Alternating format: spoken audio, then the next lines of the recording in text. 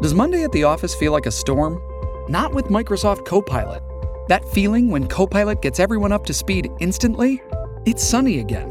When Copilot simplifies complex data so your teams can act, that sun's shining on a beach. And when Copilot uncovers hidden insights, you're on that beach with your people, and you find buried treasure. That's Microsoft Copilot. Learn more at Microsoft.com/AI for all. It's only a kick, a jump, a block. It's only a serve. It's only a tackle, a run. It's only for the fans. After all, it's only pressure. You got this. Adidas.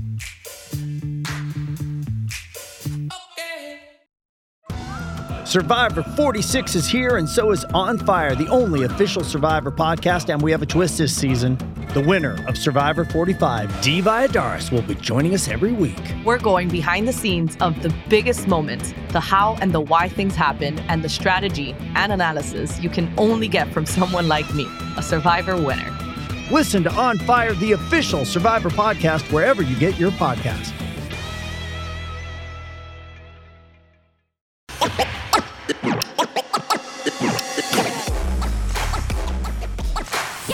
You're listening to Hurrdat Sports Radio. Now, Vegas insider, senior handicapper, and fan of the cold Budweiser bottles, Brian Edwards. It's got to be touchdown, touchdown, touchdown. Brian Edwards. I don't really love it. Brian Edwards. Were they using the cream cheese to butter the bagel? Brian Edwards. I'm going with the cowgirl. Here is Brian Edwards. Wrapping up hour number 2 here as we get to our friend Brian Edwards in just a minute. I want to tell you about Warhorse Sportsbook. They are the best place in Nebraska to place your sports bets. You can do so at the casino in Lincoln or at Horseman's Park in Omaha, 6303 Q Street. That's right. You can place sports bets in Omaha now through Warhorse Sportsbook at Horseman's Park. You can bet on just about every major sporting event, straight bets, parlays, props, live in-game bets, which I would know. I have a special weakness for my live in-game bets. Visit warhorsecasino.com/sportsbook or get the Warhorse Casino app for details and the full list of house rules. Warhorse Sportsbook, no bets, no glory. As we are efforting our friend Brian Edwards here to get to his picks. He's here. We have him, Shane? Oh, great. Brian Edwards joining us now, Vegas Insider. B, how are you this morning? Good morning, gentlemen. Sorry for the I had a little internet snafu there for a moment, but I'm all good now. What's happening? Not too much. I apologize. I caught you mid-drink there as you're kind of settling in. That was purposeful. You know, yeah, You're just a jerk. Well, many people have said. Brian, I know we've got a crazy busy slate of games, especially in the SEC. With the biggest matchup maybe, but maybe a bigger line than people are expecting is that Missouri and Georgia game. Mizzou comes in at number 12 in the college football playoff, but they are a 15.5-point dog to the Dogs. How you feeling about that one, B? I like Missouri and the over. I think I'm going to have just a small bit more invested on the over just because I don't know what to make of last week, whether my Gators just sucked that bad or if Georgia's decided to crank it up a level or two now that we've reached the stretch run. I think it's probably a little bit of both, but I'm still confident enough in what I've seen out of Missouri to like them, and I like all quality teams catching more than 2 touchdowns, especially when you've had 2 weeks to prepare like Missouri has. They could easily be 8-0. They are 7-1 straight up, 5-3 ATS. All 3 of their SEC wins have been by 17 points or more. They also have a very quality win over K-State. They've only been beaten by more than 10 once in their last 19 games, so that's obviously relevant with catching 15 or 15 and a half. They're 4-1 ATS last 5 as road underdogs. As for the over, so we've got two quarterbacks playing extremely well.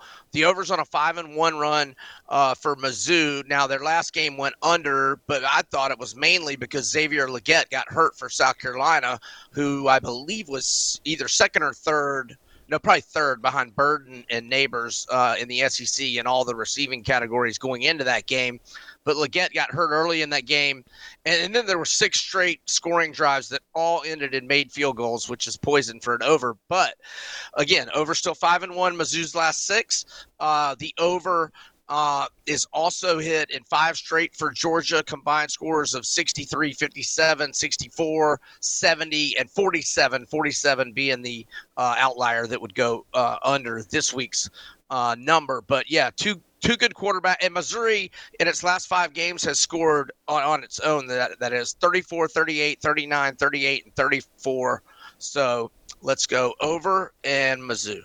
I'm going to skip the next game that you sent us and jump into the big one, the premier game on Saturday night, Bama LSU. You like the over in this game, which I was hoping that you'd have a play on this game. Selfishly, it is one of my pick'ems this week that I have to decide between these two teams, which has been my hardest, pick of the week, at least, because LSU's defense really banged up, especially in the secondary.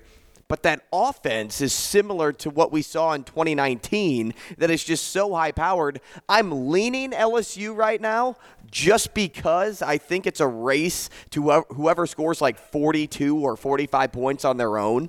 And this just seems like one of those games that's going to come down to a last-second field goal or a last-second touchdown. Seeing that the over's only in the 60s, this, I think, could even reach into the 70s and 80s. Question number 1. Yes, so I agree. As for the side, I've been saying for weeks LSU is going to win this game outright. But like you noted, Andrew, the defensive injuries, especially Mekhi Wingo, has got me a little hesitant. In my little contest I'm in where I have to pick 25 different sides, I'm still going to pick LSU, but I haven't bet it yet. So I like the over. Got it at 60 early in the week. It's 61 now. That's fine with me. The over's hit in all 8 games for LSU this year. In fact, it's hit in 12 straight and 15 of its last 16. They're number 1 in the nation in total offense and scoring with a 47.4 points per game average, number 3 in passing yards, 13 in rushing yards. On the flip side, 91 nationally in total defense and versus the pass, 85 in run defense, 77 scoring D, and that's even with giving Army a bagel last time out. And over's 3-0-1 for Bama in its last 4, albeit at smaller totals. And this is tied for the highest total for Bama. So for Bama standards this year, it's a high total, but not so much for LSU. And, I think we're going to get a ton of points. Give me the over 60-61. We're talking with Brian Edwards, our Vegas insider. I want to stick with the SEC for a second here. Ole Miss is a 3-point favorite over A&M. It feels like we've kind of forgotten about Ole Miss as they kind of got written off after that loss to Alabama, but maybe Alabama's better than we gave them credit for at the time. And Ole Miss has just continued winning. Which side do you like in that Ole Miss Texas A&M game? Love Ole Miss -3 here. They're undefeated in 5 home games this year, 4-1 against the spread. The only non-cover was when they were laying double digits and beat Arkansas by only 7. A&M 0-2 straight up and ATS on the road this year. In fact, they've lost now just outright. I'm not sure on the ATS their last 8 on the road, but they've lost outright in 8 straight road games. It started with a 29-19 loss in Oxford in 2021. And again, just outright, not ATS. Lane Kiffin, 19-2 in his last 21 home games, straight up. The only losses by 8 combined points to Alabama and Mississippi State last year. I think we've got the better quarterback in Jackson Dart. I think we've got the better head coach. I know we've got home field advantage, and this number is too small. Give me Ole Miss -3. Oklahoma State beat Oklahoma. Rivalry game. Okie State given 6 points. You like the +6. Oklahoma, though, in a position to bounce back after that loss to KU last week. Even if they still win, you still think Okie State covers? I do. I think Mike Gundy has done maybe his best job ever, which is saying a lot. And going back almost a decade, last 8 for Oklahoma State as a home underdog. They're 7-1 straight up and ATS, won outright 7 times. And they've caught fire this year after a rough September. They've won 4 in a row, straight up and ATS, won by margins of 7 or more. Their running back, Ollie Gordon's been the catalyst. In the last 2 games, he's run for 271, 282, and a total of 6 touchdowns in those 2 games. And then going back, the 3 prior to that, he ran for 168, 136, and 121 for the season now. 1,087 rushing yards, 10 touchdowns, 7.7 yards per carry average. And Oklahoma's 53 in the nation in run defense. So I think Gordon has another big game. I like Oklahoma State's chances to win outright. I'll take them plus the points. I might get a little plus 190 to plus 200 money line for a smaller amount. B, let's move on to the NFL. Eagles and Cowboys have that rivalry in the NFC East. You mean Cowgirls? Eagles are -3. You like the Eagles there?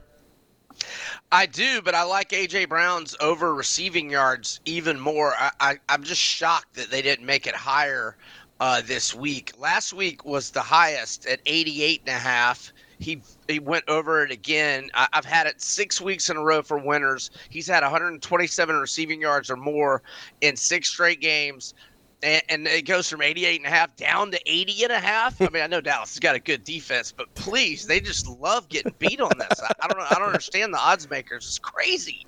I mean, I would put it in the low hundreds, 105 at least. But I also like Philadelphia -3 a lot. Dallas has been dominant at home, not so much on the road. 2-2 straight up in ATS on the road, and Philly undefeated at home. 6 of Eagles' 7 wins this year by 5 or more, all by at least 3. And there was talk of Jalen, being banged up with his knee. All he does is lead a comeback last week, 319 passing yards, 4 touchdowns, no picks. I like Eagles -3 and AJ over. B, 45 seconds here. You're back on the A.J. Brown, Kyle Pitts train, huh? Yeah, so I hadn't seen the number on Pitts yet. It wasn't up last night like AJ's was. As long as I'd probably like it at 45 or so. But it's probably going to be mid-30s. I like Kyle Pitts over. It might be a 3-hour sweat because of Arthur Smith's incompetence. But don't worry, you got Taylor Heineke now, though. I know. I think Heineke will go to him more, and it's been a 3-hour sweat 2 weeks in a row. But the 2 before that, I've had this 4 weeks in a row for winners. The 2 before that hit before halftime, and he can get it on 1 catch, if it's 40 or less. So, Brian Edwards, our Vegas insider. B, we appreciate it as always, and let's make some money this week.